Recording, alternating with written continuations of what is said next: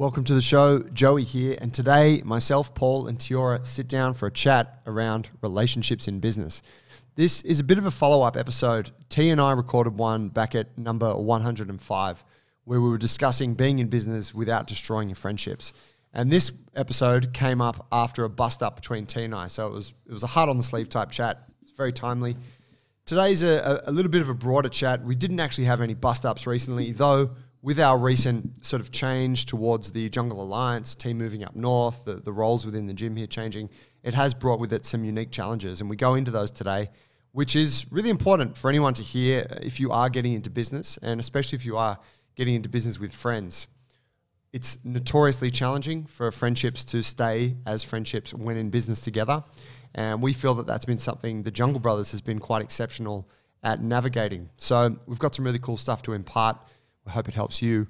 We do also take it a step further and talk about the relationships with other people in the business. So from investors, suppliers, through to your coaches, people you're working with, and just what some of the common pitfalls are and how we've navigated them. So hope you enjoy the episode. If you do enjoy it, please share it with a friend, take a screenshot of it, send it across to them, post it on your socials. It helps to support what we're doing, and that helps us to keep doing the thing.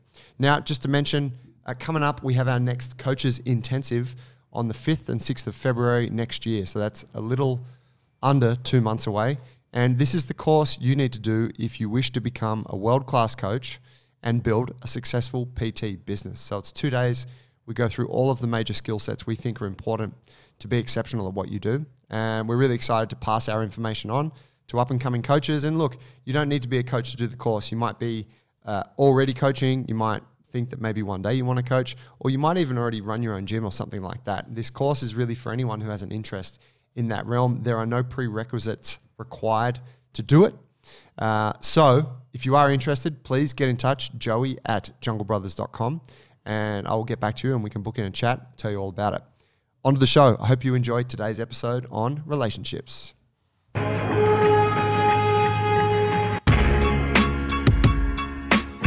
Welcome to the show. He's joining us via satellite from Northern Australia. Paulie, myself, the original three Jungle Brothers are back together. It's been a while, gents. G'day, Joey. G'day, T. Hello, boys. Found anyone to replace us yet up there, mate? Yeah, I got Scotty and Pavel. Hey, I mean, I know Pavel's a bit of an athlete and stuff, but he's not a jiu-jitsu black belt, is he? He's really good at wrestling, which is a cool sport, but he's not really a jiu-jitsu black belt. It's a cool hobby. Yeah. It's not a martial art. That's right. It's one part of the jiu-jitsu game, merely one aspect. Oh, we got to get this fight night. This is happening now. Joe's making the call now. Remember? That was going to be it. Yeah. Well, it was T. Well, It was T and you. It was T and I for a wrestling match. He'll be my coach. Yeah. You think you guys will still be friends by then?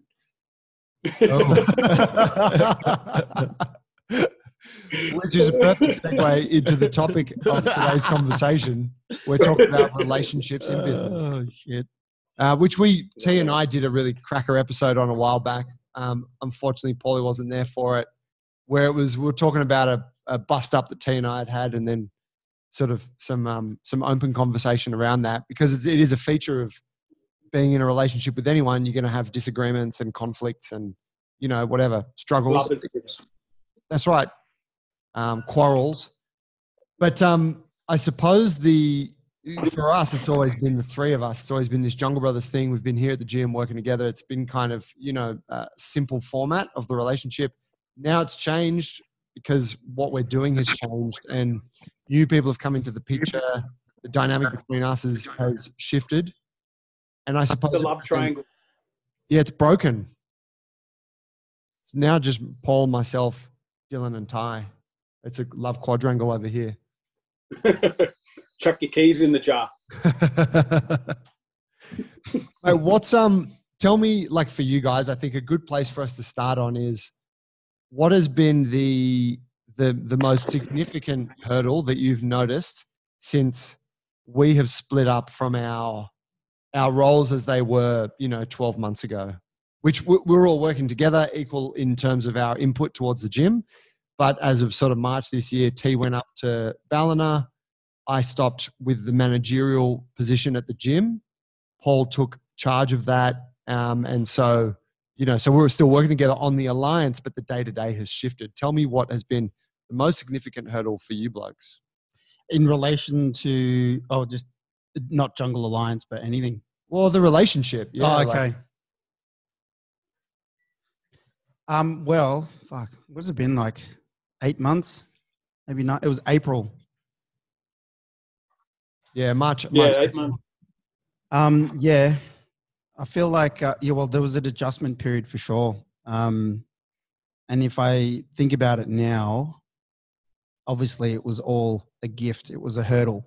And now we've all kind of gotten stronger for it. But, just fucking, we've worked, as you said, so closely together for so long. It's a combination of, so we work well. I know what you do, and you know what I do. And then, I go to you for my shortfalls, etc. But when you guys left, it was like, fuck, I got to figure this out. Now, of course, you guys were there for advice, but it was trying to figure it all out on your own was tough for sure. And also, resisting the temptation to just call you guys on anything and try to figure it out myself was tough. It was like having a, part of your brain and going, you can't use that anymore. You got to come up with it yourself. It's just having you guys on hand for so long. And probably for you, T, having us on hand. I mean, you've lost 2 parts that are on, right there in the office. It was just an adjustment, What about for you, T, hurdle-wise? That's the first thing that comes to mind anyway. Probably the biggest thing for me is there's no one telling me to stop spending money. So this is problematic, which is a big one. Mm-hmm. And I know that sounds kind of weird, but it's the honest truth. Like, I like to spend, especially when I'm investing in something that I, want to put all of my energy into, and it's going to be a place I'm going to be spending most of my time. And the other big one is just a receding communication, which kind of happened at the beginning. And I feel like that was hugely detrimental to my mental health.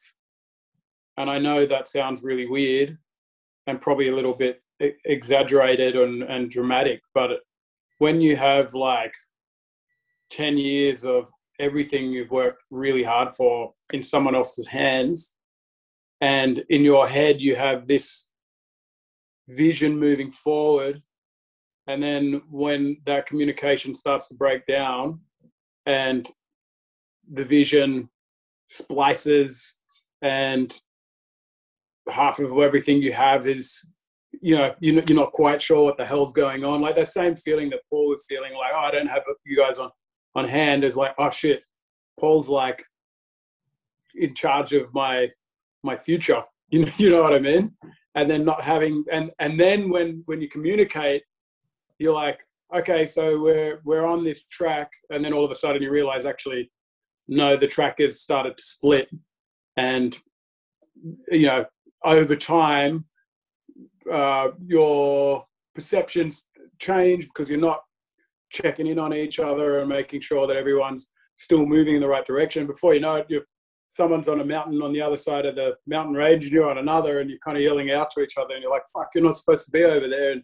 And that's kind of going back and forth, and that individual saying the same back. And that is very hard to deal with for me. You know what I mean? Like, just like, fuck, why aren't we doing this? We should be doing this. Why isn't everyone doing this? And it won't even be anything overly important. It's just the fear of losing control, for me. Yeah, that makes a lot of sense. I mean, both the points you made do. I think the biggest one for me is kind of echoing what you said, T, but it caught me by surprise because I thought that, I think you take for granted the way things work when you are in each other's presence day to day. there's all these little exchanges and catch ups and, you know, momentary like quick chats and whatever. We'll grab a coffee together, and where you're just reinforcing the mission all the time. So you're all just like on the same path. You're doing it together. You're literally in the same room or the same building for most of your life. Once that was splitting, I was thinking, we'll get together once a month for Paul to give us an update on the gym, and T and I will be meeting each week, and, you know, we all know where we're headed. Like we'll be fine kind of thing. But you realize all that stuff you took for granted was actually very integral. It was like a glue that holds the unit together. And keeps, keeps the mission tight, keeps everyone's mental health good, manages expectations, manages, it's a self-regulating thing because you see how hard someone else is working. So you're working that hard. Like it just so much is looked after by it that you almost can't put your finger on every element. But once it's not there, you start to see, holy shit, these little cracks appear, like what you're talking about. We're like, fuck, someone else's interpretation of what the mission was is different in that specific thing. Yeah. Why, I can't. Or think something. Go. Sorry. No. Or something building up in someone and they don't get a chance to release it. And then by the time they do, you're caught off guard and you're like, fuck, where the hell did that come from? Like, why wasn't that expressed, fucking months ago? Or it's me doing it, and then catching everyone else off guard and thinking, well, everyone should probably know that I'm getting agitated right now for the last 2 months. But then when you actually express it, everyone's like, oh, fuck, I had no idea you were even feeling that way, you know? And I think all of it really comes down to your feelings, you know?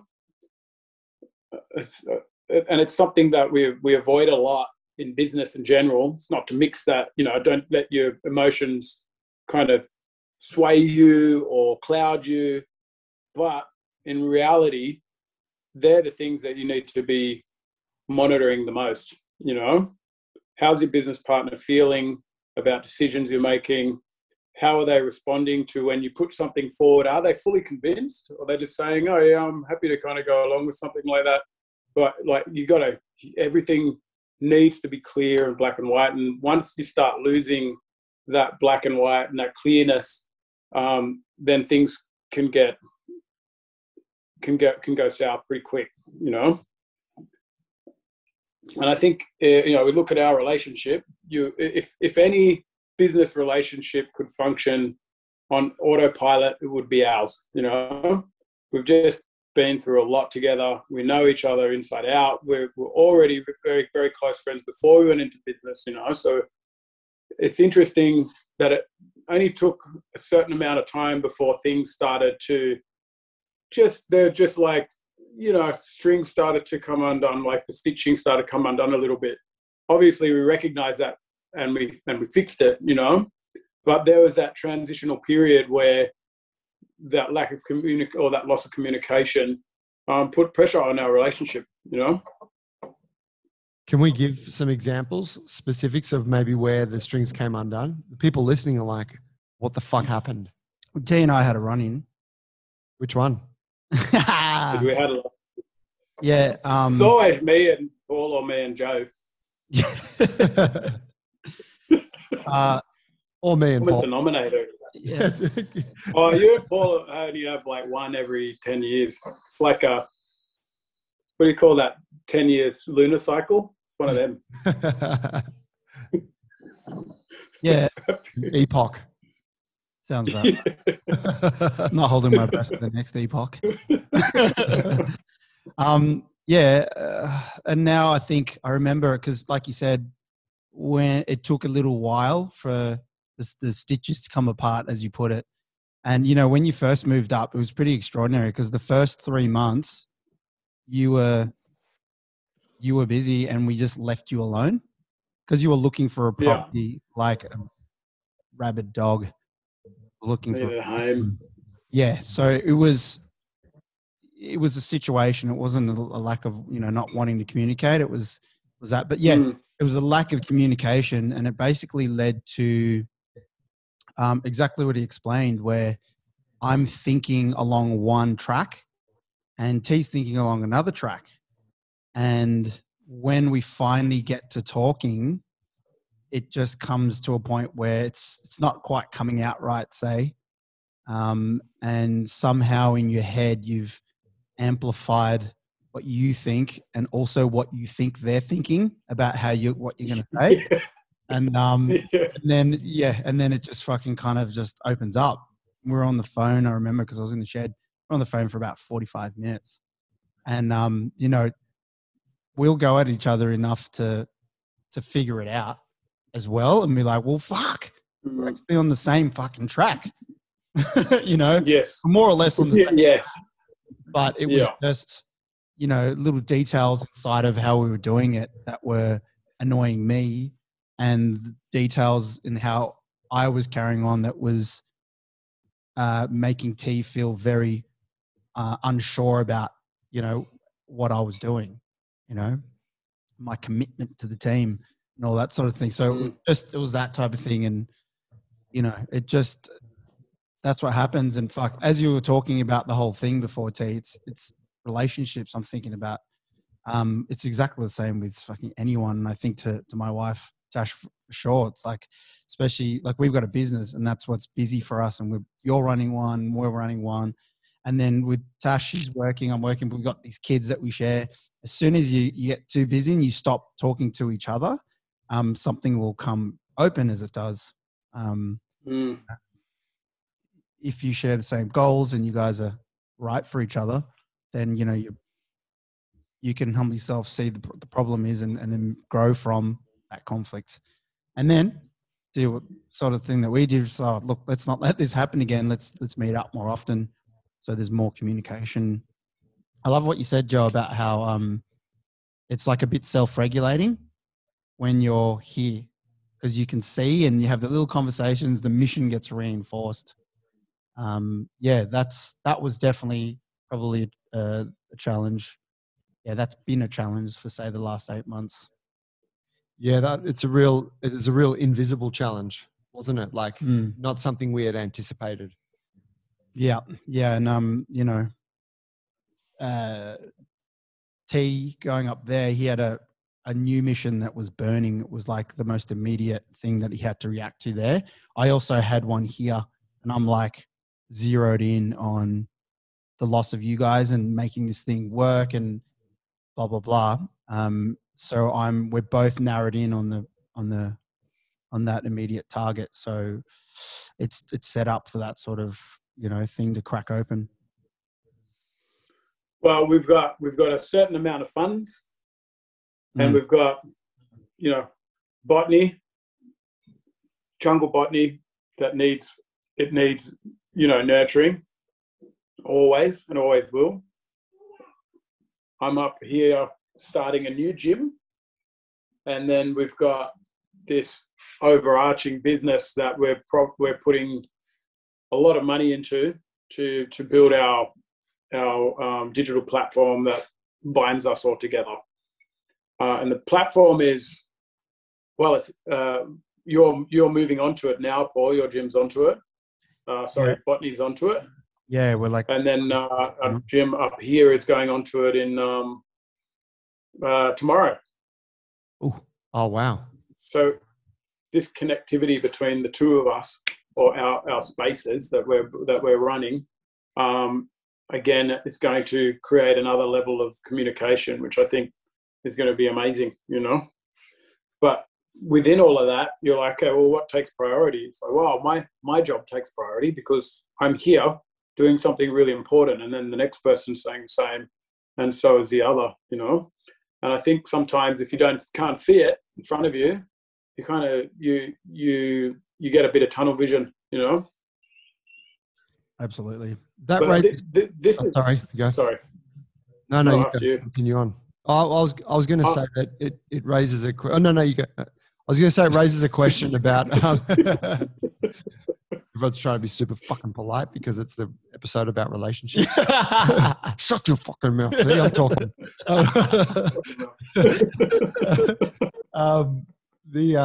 It raises a question for someone who's new in business, and we've always sworn by equal ownership by all parties involved. It's been key to our success. We're still to paint the picture, we're still equal owners of Jungle Brothers, and we are all equal owners of Jungle Alliance. But our roles have changed, and you could say that for the last 10 years we've been equal operators within Jungle Brothers. We've all done PT here, we've all coached classes, and we've all been here in the office, kind of doing the same, living the same life essentially, from a work perspective. We've always stood by that, and it's our strong recommendation for someone that's new in business, because we got told very early on, didn't we, by that great fellow who spoke with Mill, and he's like, if there's disparity there, you got different people who own different amounts or doing different things, like issues are going to pop up, resentment is going to grow. It's just, and that, I think that was such great advice. It's funny, we're now in that position where, in a sense, like what we're talking about is when that disparity has come about. And again, not in ownership, but in contribution on a daily basis towards the various projects we're working on. And now, if you think of it that way, like before, when we were here in the gym together, we were all coaching classes, we were all doing bits of admin and stuff. It was easy to compare apples with apples, but now we have different roles, and it's also spread some kilometers apart. It's hard to, compare them against each other and regulate it. What's the value of that work? That's right. Versus, that's right. It's all essential, but I guess I think. Oh, I was just going to say, I make that point, I guess, because, if there's someone, we're talking to people here who are going to be treading a similar path. We want to help people tread this path. Our advice is, don't jump in where we're at right now. Don't jump in at disparity. Like, try to jump in at parity. Like, keep things equal with your business partner, because that is the easiest way to manage the relationship. And then once you get to a point, you can choose to change things up. T, don't let me cut you off again. I think it's really important to recognize that equality, being part of our business ethos anyway, but how important that is in a business relationship. I would say in any relationship, the less power differentiation between the individuals, the better it is for everybody's head. First of all, for your mental health, because you don't have one person just beating down on you all day and calling the shots and pointing the finger, and you're just a fucking slave, which can happen in a domestic relationship as well. And there's always going to be a power shift, one way or another. At some point, one individual will be in a position where they're worth more to the business at some point, and they know that, and then it shifts, and it's someone else, and then it shifts into someone else again, to an equilibrium where everyone's sitting at an even level. It's really important. And again, when we're talking about communication, it's not just about like, okay, let's get together. You need to do that. You need to do that. You need to do that. Come back, tell me when it's done, and then leave the gym kind of thing. It's sitting down and creating a space for people to talk on an even level, contribute, take feedback, feel comfortable enough to express their feelings, and build a real relationship at work or at home or wherever it is, and then strive to take action off the back of that to get balance back in the workplace or the home, And I know it can sound a little bit extreme, but I can guarantee you there's people out there that are listening to this that are in a toxic relationship, not at home, but in their workplace, where some asshole's calling all the shots and doing the least amount of work, It's funny you say that. I listened to a podcast the other day, the one I shared with you guys, Hamish Corlett, fellow we know who's like a growth investor in businesses. But he was making the point, which I'd never thought of. He's making the point that businesses have changed now, like the nature of business has changed. It used to be that it was all top down, and you had the capital, and you you open the factory and then you fill it with workers and they produce the thing and you sell the thing.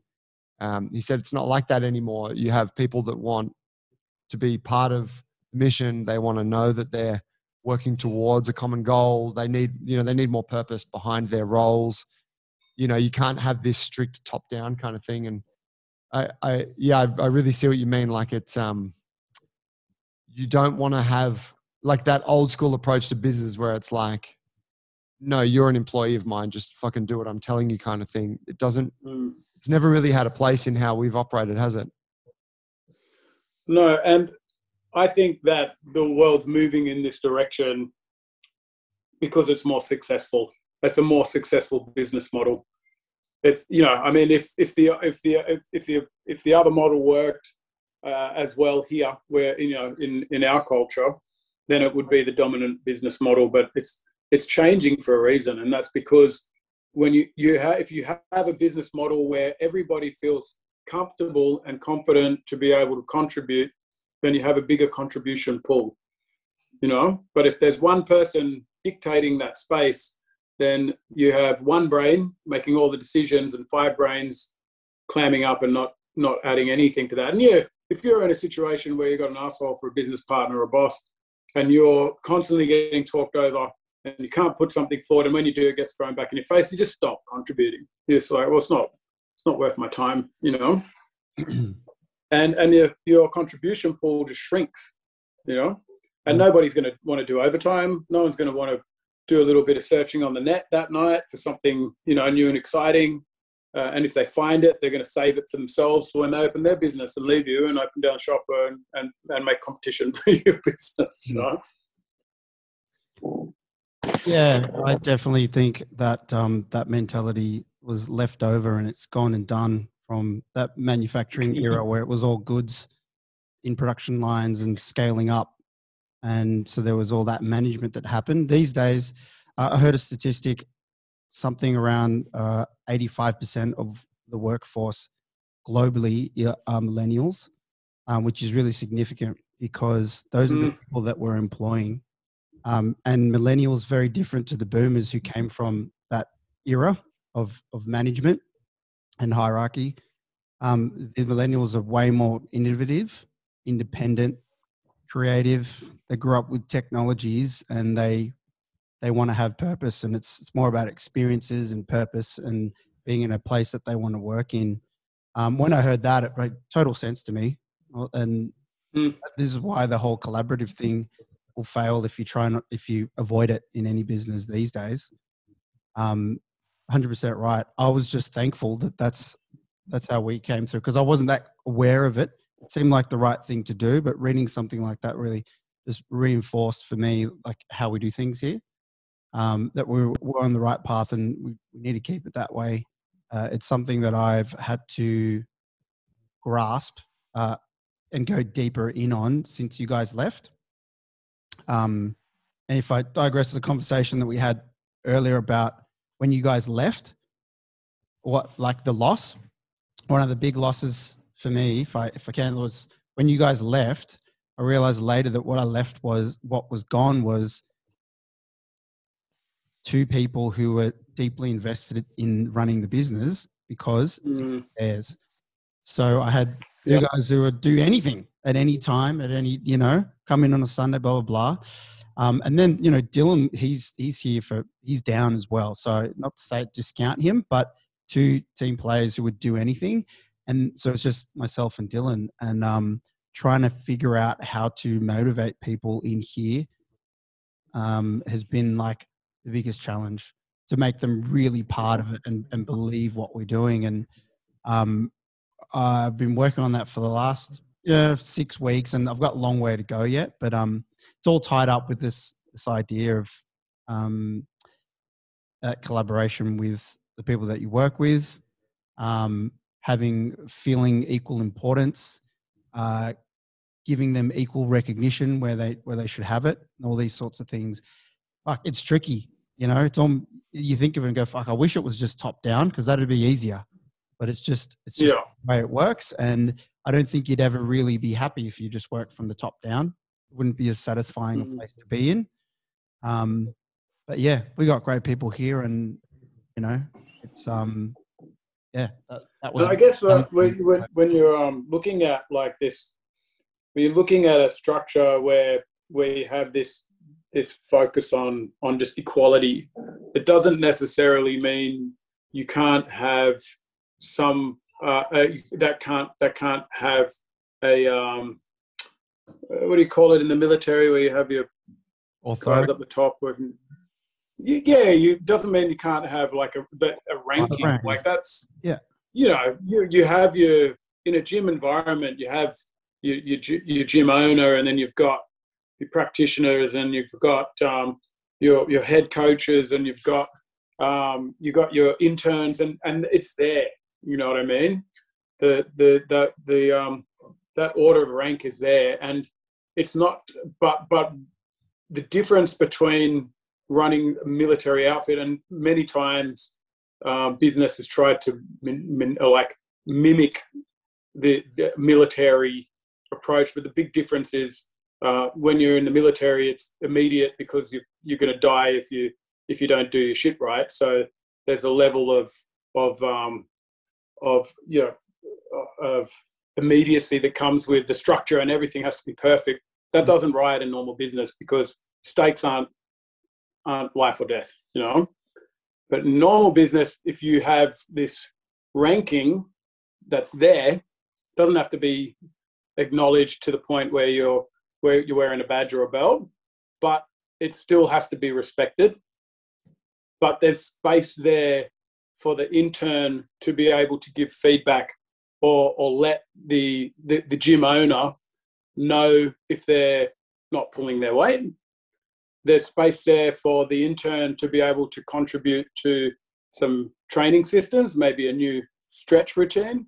There's space there for the intern to have an opinion on what they think of the color of the new logo, and then it's up to the other individuals in that space to recognize that voice and acknowledge it. And that is equality right there. It's not to say that individual can just give the boss shit whenever they want and turn up whenever they don't, and turn up 10 minutes late or stuff like that. There has to be a level of respect always, but both ways. And a ranking can exist, but there has to be a level of respect when it comes to equality and individuals. Yeah, it's really just allowing influence and communication to flow back up the hierarchy, isn't it? Yeah. It's not this absolute top down like power approach where it's like you've got you have no bearing on it does go both ways, even though there is some kind of structure there. What about if we go to, say, the expansion in relationships that has taken place since the change here? So, T, you've now got a couple coaches with you, got a new business partner, you got all that going on. Paulie, you got Dills, Ty, the two new guys kind of who are at the helm with you. Talk to me a bit about, maybe some of the challenges that have come along in that part of the process. I guess I could speak to what I was talking about before. Before you guys left, T was here running as the CEO. Joe, you were doing a lot of the running of the gym. Myself, sitting quite comfortably, not really having to spearhead. I'm there with you guys, but I'm always running in the background. I had to really go through a transformation, and still happening. I had to change the relationships with me and the coaches, and I'm always the fun guy. Have a laugh, break the ice by having a laugh all the time, and still do that. But it's really just finding the balance now because of this environment that this workplace that we're talking about. It's quite a delicate ecosystem. I have to go into a leadership role like I've never had to do before, and it's so fucking delicate. Yeah, it's really delicate. So someone's got to call the shots. Someone call the shots. Yep. And so it's having to be stern where we need to, having to make captain's calls when you need to, and then you're on the bench. You're on the. Yeah, that's right. Thanks for the input, but input, but get the fuck out of here. No, and then but you know, also you really have to, you have to bring the best out of yourself in order to gain that respect for them to listen to you at those times. To be able to have both of those bases where I'm a coach, shoulder to shoulder, but then you're also a mentor, and then you're also the guy who runs it.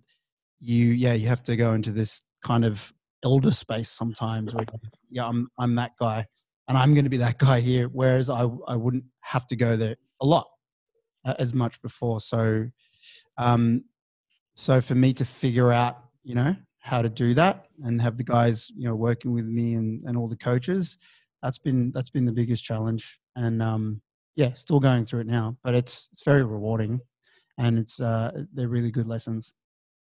Yeah, that's cool. Yeah, I mean, I see that play out on a daily basis. That's a huge transformation you are going through. You know, you're doing a great job of it. Thank you. That's come out of my shell a fair bit. Yeah, totally, man. But there's so much. Yeah, I see the effort. Yeah, it's beautiful. Yeah, I've been grateful for it, really, and really cool. T-Bone, what about you? Well, I had to start a new business with a stranger, which was new for me. Like, I've started businesses before, and they've always been with friends. Even in the film industry, I only ever really worked with my close mates on an intimate work level. And that was risky, you know, because it kind of went against all my prior like knowledge. And you know, you sit there and you build your own dogma, and you're like, oh, I only go into business with friends. And then all of a sudden there's this opportunity to go into business with a stranger, and you're like, okay, well, what do I do here? You know, like, this opportunity is fantastic, so I got to go for it, you know. And this is going to be the case for a lot of new business owners.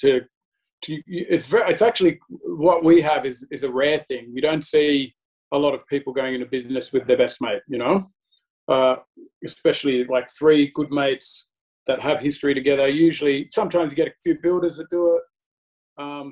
You hear a lot of stories about that scenario going wrong, where friendships are destroyed and they never talk to each other again, and someone fucks the other one over and all that kind of stuff. And then again, you know, when you're going to business with a complete stranger, then there's things that you need to do to protect yourself. And I would say, between going to business with friends or going to business with a stranger, you must take the same precautionary measures in both scenarios. Nothing should change there.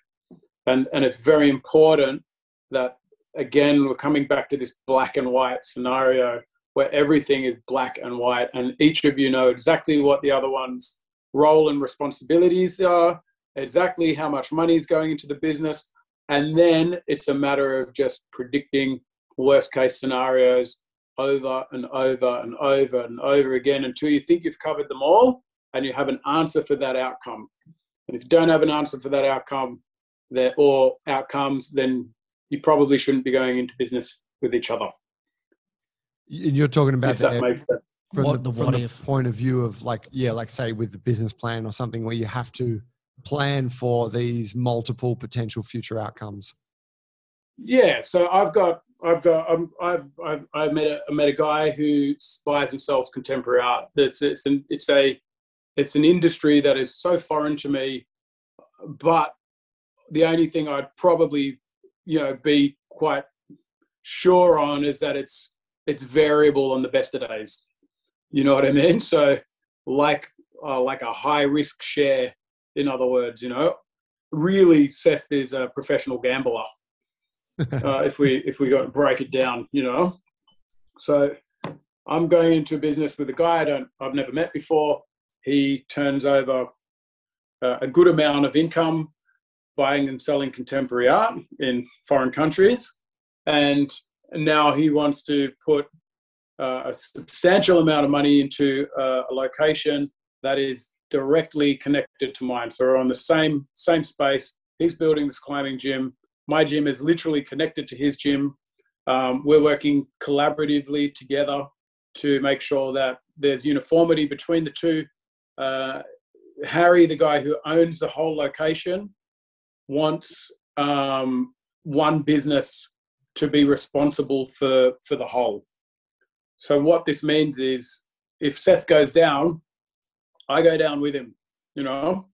And so my brain's just racking. I'm going like, okay, what could possibly go wrong here? So the first issue for me is if this guy just disappears, and I have a gym that I've spent a whole bunch of money on, don't have the kind of funds that Seth has access to.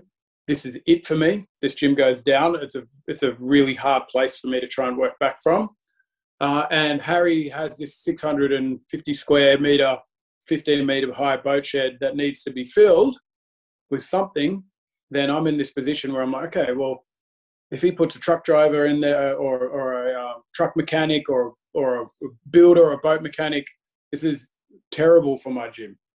It's going to be absolutely dog shit for me to be there. So if Seth builds this climbing wall, and then the climbing wall goes gangbusters, then and I'm at the whim of Seth, because there's a massive power differentiation between the two of us, as far as, you know, people who's putting money in and whatnot, like, you know, enormous. From my, you know, probably by the time I'm breaking even, it's going to be around 150 to 200 grand outlay to Seth's to 2.5 million, you know. Wow. So it's a big gap there. So it's like, okay, well, if the arse end falls out of the art industry and he disappears, who's taking over that climbing gym? You know, who's running it? Who's going to buy it? And if they do buy it, are they going to rip it down and put something else in there? So it's like, okay, if it goes gangbusters, then and I'm at the whim of this guy, then he can turn around and say, you know, to get your gym out of here, we're going to turn it into a kids rumpus room or a bouldering section. You know what I mean? So I've got these two scenarios. He gets hyper growth, or he goes bust. What happens to me when this happens? You know. So if he goes into hyper growth, I need to protect myself. So Seth asked if I wanted to be on the lease as a subleaser under him, and we just go into his business. And I said no. I said no. I need to be on the lease. And the good thing for me was that I had a relationship with Harry, who's the owner of the whole location. So I talked to Harry and I said, look, if Seth goes bust, then I would like to propose to you that we have it in the clause that the two of us take over the climbing gym. And Harry has a lot of money, so in that scenario, he would be the one who buys it. I would run it. And he said, yeah, great idea, because he's obviously going to have the whole space manipulated and changed. It would be an absolute catastrophe for him as well if Seth disappeared and he had to, or if he ripped the climbing gym out and sold it for a really cheap rate. What would be left would be a very damaged and destroyed foundation, you know. So I protected myself by getting myself onto the lease as a business partner, and I proposed this to Seth, that we go into partnership together. And this way, if my business goes bust, he can take over my space. If his business goes bust, I get first right to that with Harry. But at the same time, both of our businesses are still separately running under two separate businesses under that business. So we've got one business that pays Harry and owns the whole space, and we share that together. And then we have two separate businesses subleasing off that one business. Right. And that business will protect me and my home, my shares with Jungle Brothers, Pty Ltd. And so if I do go bust, then the bank can't come for every other element of my life, you know. So I'm protecting my family, protect myself against Seth. And again, I'm leveraging my relationship with Harry, the owner, and, you know, the whole process. I'm being honest and open about all of this with both partners, you know. To give a bit of clarity relationship. there, when you say the businesses that is owned between the two of you, this is a company, right? Yeah, PTY Ltd. Yeah. So I think for anyone listening, that's sort of like, because a lot of the stuff we're talking about is like, oh, fuck, companies and, multiple businesses and that sort of thing. Going back to that advice we got early on in the piece, you can start, there's multiple different entities that you can take when you're starting a business. You can just be a sole trader, you can be a partnership, or you have companies and trusts and all these other things. As you get more, as the entity becomes larger and more complex, it offers greater protection. So, what T's talking about there is like, if you just jump into a partnership with somebody, it's great. You can get started operating right away. It doesn't cost you anything. But if they go and do something wrong, like Seth kills someone in the rock climbing gym, then all his partners are liable for that as well. And all of a sudden T's got, getting sued by some family. So having a company and having these layers of protection is paramount, isn't it? It is, yeah.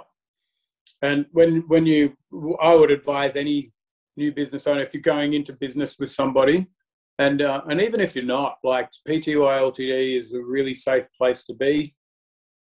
You spend a little bit of money at the start.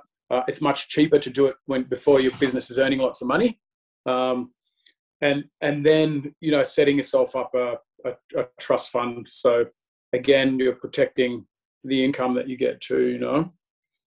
Seth has done the same. He's got, we've got our business. He's got another business for the climbing gym, and then he's got a trust fund here in Oz that's connected to a trust fund, in the States, I believe. And I think he would, at my guess, he would have multiple PTY Ltds set up all over the place. Tell us about the ones tax havens, the offshore tax havens. Yeah, where are I'm not sure if he's got a tax haven. I know he's into his crypto. It's all in a couple of Picassos that are locked in his basement. Yeah. You remember that episode of The Simpsons? Well, I think a lot of his income is not liquid, it is actually in art. So it's stored somewhere out there in the art world, and the price of that stuff is going up and down on a daily basis, and you sell it at the right time, and hopefully you've made a bit of profit. Tricky game. What about your coaches? You got Scotty and Pavel, and you guys have all sort of been thrust into that process together. Yeah, well, Pav came up early, and he wanted to just watch the way the whole thing kind of played out. I think no one would have guessed how much played out in such a little period of time, and he witnessed everything. There was a lot of gears turning at the same time at some point up, and this process of a startup. We just lost you for a couple seconds. Could you restart? Oh, hello. Yeah, the connection just busted up for a sec. The Pavel came up a little bit earlier. He wanted to just be around and be part of the process, not just the business, but buying a new home and moving the family, and then looking for a location and making connections with people up here, and he was there from the beginning before we even had a place, to me meeting Seth, and then us finding a location together, and all of that whole process. He's been there along the way. But he also had no income over this period of time. He had a little bit of work on the weekends, and then he wanted to keep his time free to be available for the gym. And that process just got pushed out and pushed out and pushed out. And it's difficult because there's an element of responsibility that I feel being with him, where he's giving so much time and energy to this space, but he's not earning an income, And because our DA has just been dragged out for so long, like I really should have been operating 6 months ago, but it's because of the climate up here, and I'm talking about how hard it is to find a location, and then how long it takes for DAs to approve, because there's no one available to work in the councils. Like, there's a massive housing crisis up here at the moment. There's no one here to do the work that needs to be done, and there's a huge amount of growth going on. So that combination is just like a recipe for slowing things down a lot, plus COVID in the middle. So, I think he's got to make his own latte. There's been really, it's frustrating for someone to have to be there while things just aren't really moving, and then the opportunity for a general manager popped up for the Climbing Jungle, and I sat down with Seth and said to him that I think he should use Pavol as his general manager. And the reason behind that, and it seems strange to have, a national level wrestler who's, a coach and a gym coach and a PT, and to be running or managing a climbing gym. But I think and it's a sell when you sit down, and because you're not going to put your CV forward when you don't have any real, like, tangible experience running a climbing gym. You know what I mean? I don't know how many people would out there, but it's more about, okay, well, what comes with this process of Pavol moving into the climbing gym? Well, it builds the relationship between the Jungle Alliance and the Climbing Jungle even tighter. It means that the Climbing Jungle can be part of the alliance by using our software, and we can put our coaches in there and start teaching climbers how to strengthen condition.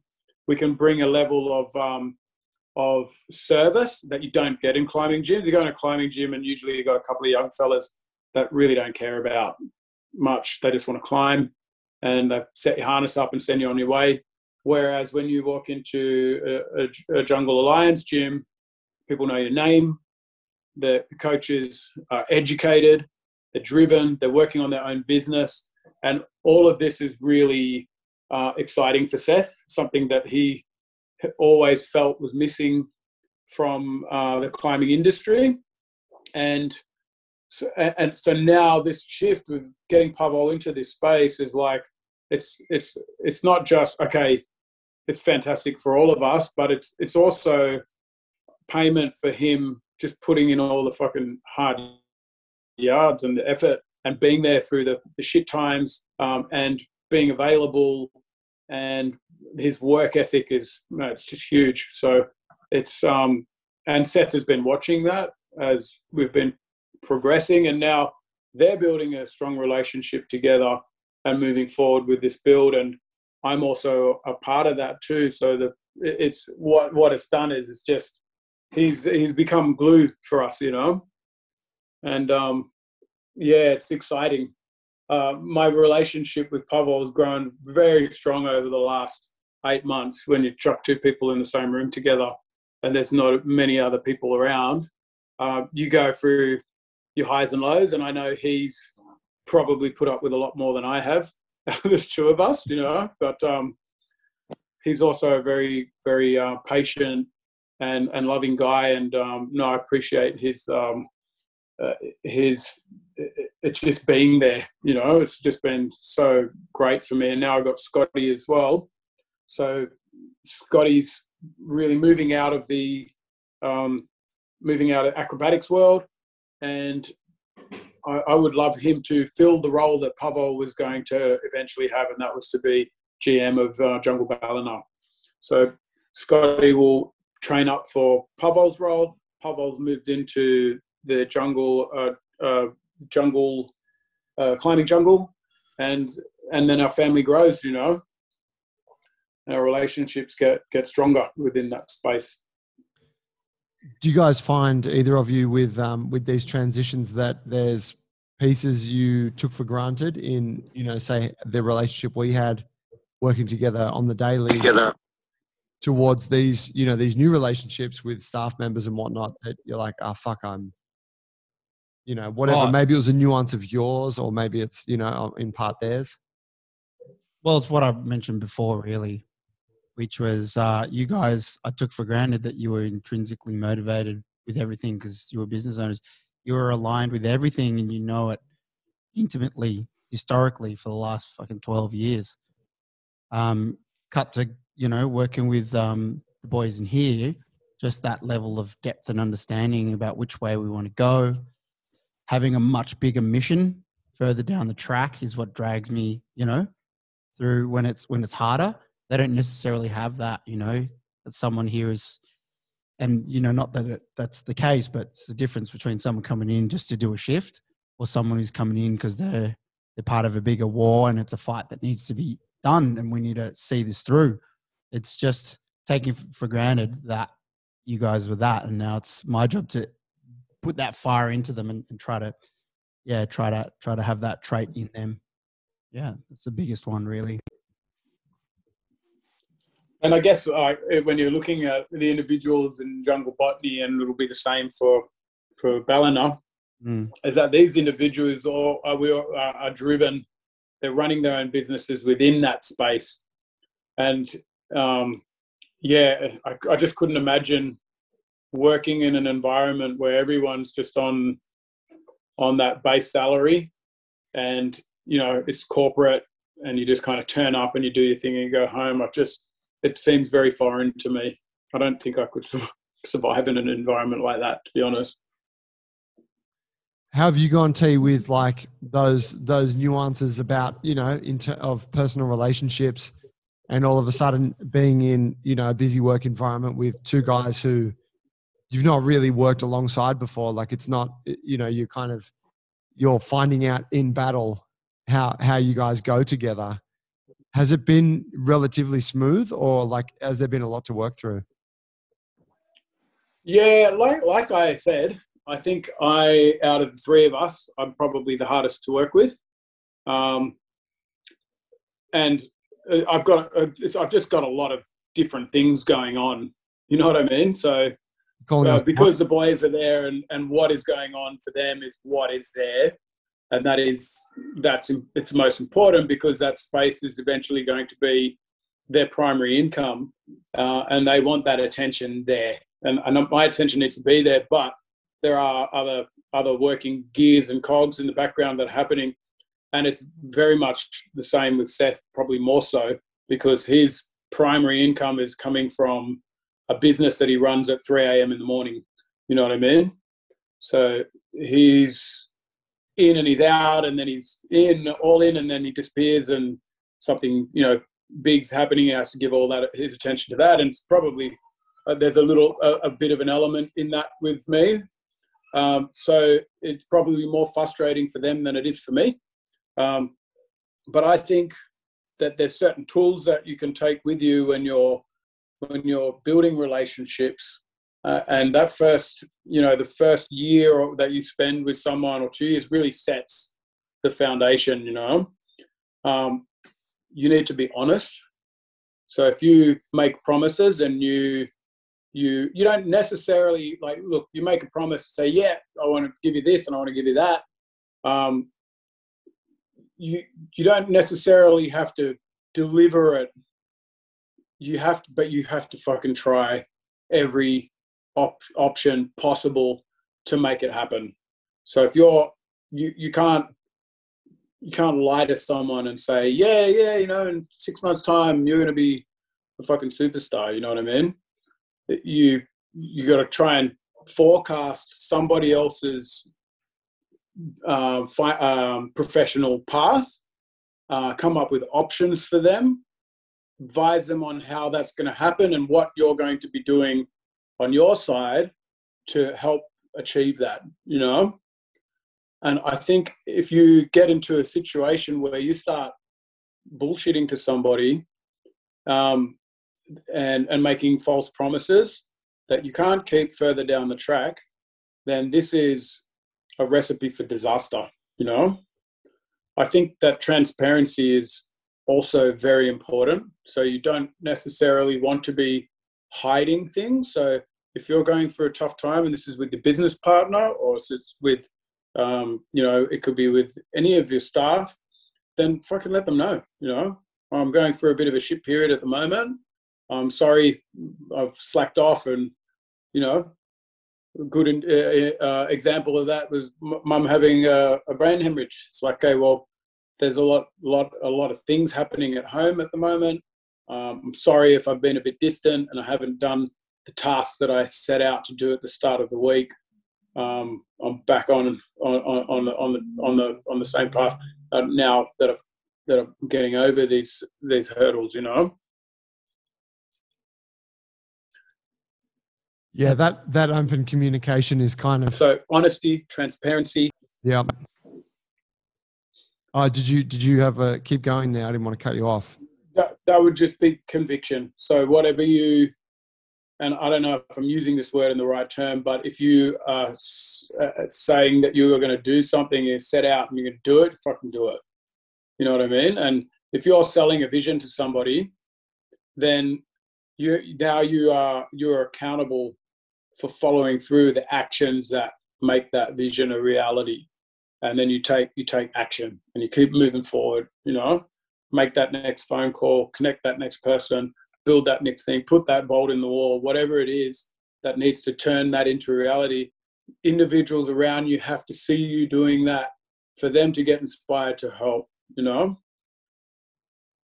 So if you can keep that up for a good year, then after that, you can show them what you're really about and tell lies and bludge and feed up and Mate, take off a little money out of business. It'll be yours in a few months now. I just need you to keep working 14 hours a day. That sounds like a conversation we'd have had with a few gaffers in the past. Oh, film industry. Yes. Oh, damn. Film industry full of it. All empty promises. Gobble it It up. was. Yes, boss. I will do that.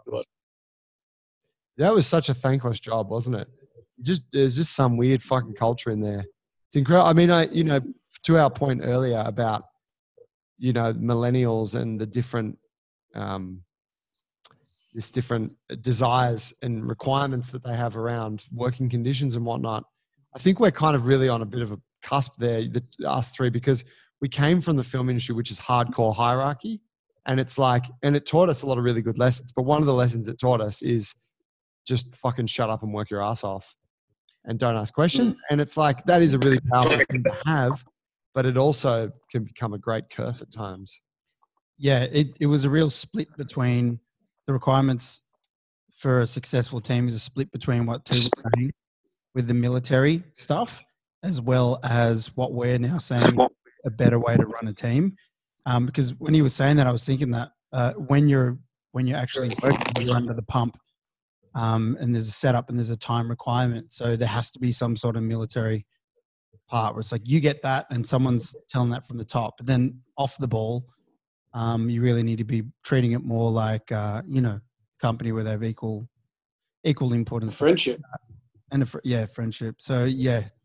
My fucking friends in the film industry, mate. I got off a phone call with Ty today, and just before he said goodbye, he told me that he loved me, and then I told him that I love him. Ty from what? Yeah. What gym or what working relationship do two males tell each other that they love each other, and we've known each other for fucking 2 years or something, 3 years max. How about that? Yeah. Wasn't even at the Christmas party at 2 a.m. I know. Imagine what he's going to say then. Bring him up.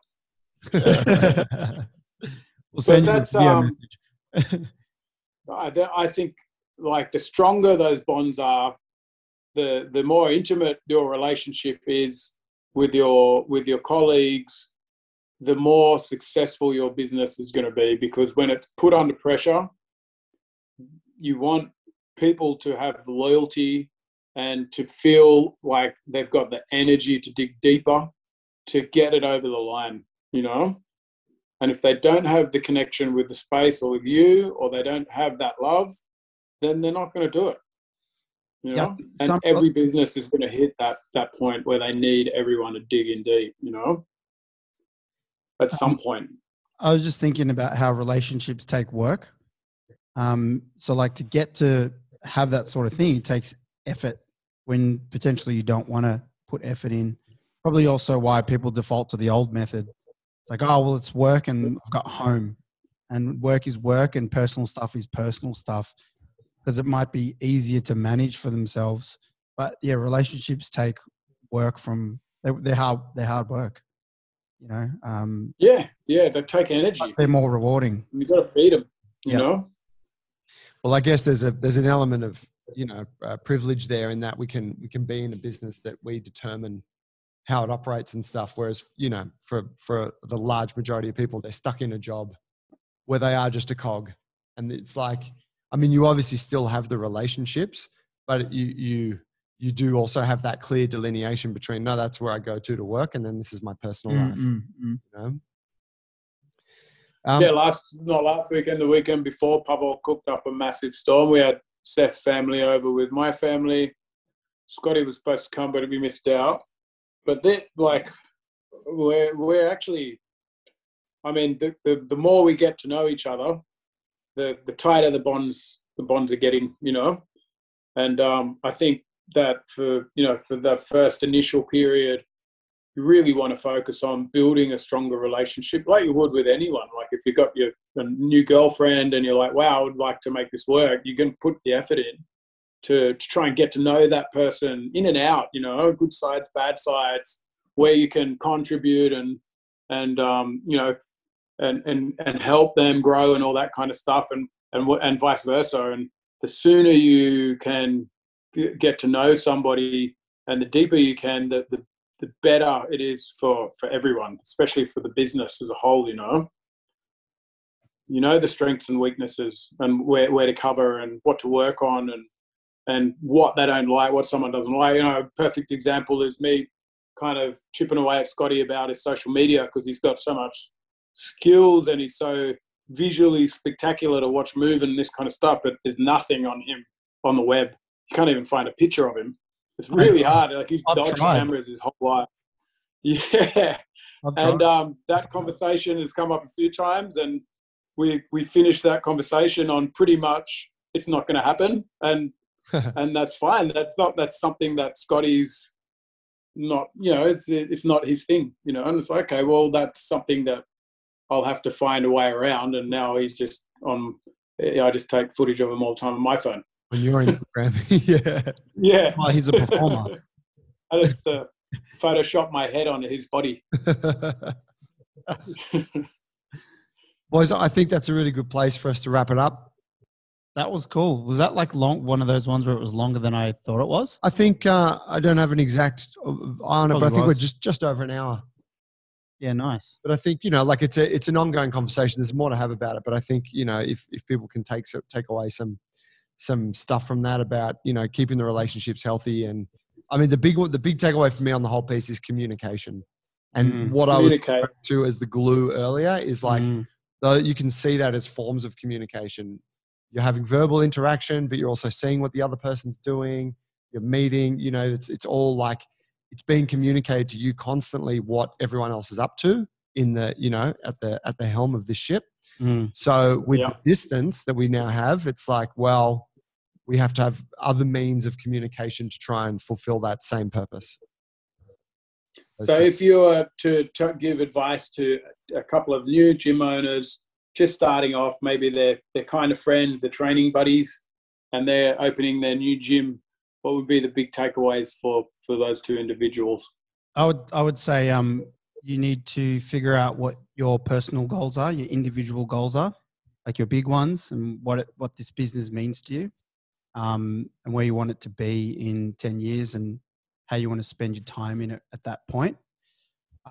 You want to know what their needs are, what they need from this business, which is a slightly different thing. And you want to know what their expectations are. So goals of you as well, as a business partner. Yeah, that's expectations of, you know, the 10 years and also of the day. This is what I expect day in, day out, and this is what I expect of you, and this is what do you expect of me type of thing. I find I've been using that lately. That works really well. And then Joe? the communication regular. Then keep the communication thing has to be regular, and it should be structured. And you know, it seems obvious, but structure just means a weekly meet. and that's a weekly meet. But then you also need to have the bigger meets, the quarterly meet, the half yearly meet, and that's the one where you review the goals. You review the performance. A big one that we always did, I've just started doing with Dylan, is reviewing your roles. You're saying about equal. It's like at some point you got to stop and go, well, how much are you doing? Are you happy with it? And do you want more or do you want less? And how much am I doing? And should we swap it? So, yeah, I think those would be good. Yeah, I wouldn't. The only thing I would add to that is don't be afraid for young folks getting into, for people getting into business at that early stage. It can seem really unnecessary to formalize it. So it can seem unnecessary to form a company. It can seem unnecessary to have a shareholder agreement crafted because it's all abstract. You're like, whatever, we just want to do this mad thing. We're just passionate and we want to do it together. But you're going to be so busy doing the thing. And, if it does all go the way you want it to go, hurdles will come up. And if you do have some kind of formalized agreement between you, which is what you're forced to do when you incorporate and become a company, then that's all taken care of. And you those expectations and those scenarios have been discussed. It's worth all the awkward conversations. Yeah. And it's worth like the $2,500 that it costs to get an account to hook you up with all that stuff. T, what about you? I think that the other great thing about shareholders agreement is that it brings to light the fact that there is risk involved in going into business. And there's so many, because the shareholders agreement is just a list of shit that could go wrong and what you're going to do if it does. Business partner gets bored and pulls out, someone goes bankrupt, whatever it is, your business partner wants to leave and open up down the road, and it's quite draining. But at the end of it, you're like, okay, there's risk involved, but I'm going to do it anyway. You're aware of it and you know what you're going to do if that risk does take place. But I would say being honest, creating space for communication where in a two-way platform. So both of you have a space to speak. Sorry, that's my son in the background. You can hear him. And having a space of equality and a safe space for conversation. But yeah, communication is a big one. And having an absolute blowout at least once a year at the Christmas party. I.e. tomorrow. Yeah, build strong relationship. Build the relationship. Built on highs, lows, and hangovers. It does. And that's not even a joke. The blowout does build relationships. I'll hold your head, Joe, tomorrow. The last one to me is to acknowledge emotion. So build your emotional intelligence. It's a big one. That's that self-work, isn't it? Emotional awareness. Yeah. And it, not just in yourself, but in others as well, people around you. Mate, I like it. Boys, thank you. Great chat. Thanks, Joey. Thanks, boys. Thank you. Guys, thanks for listening. Hope that helps you in your quest for greater business success. If you want anything, get at us, junglebrothers.com. Happy to help. Talk gym, talk business, talk the alliance, training, whatever. We're here for you. Thank you. We'll see you next week. Thanks, boys.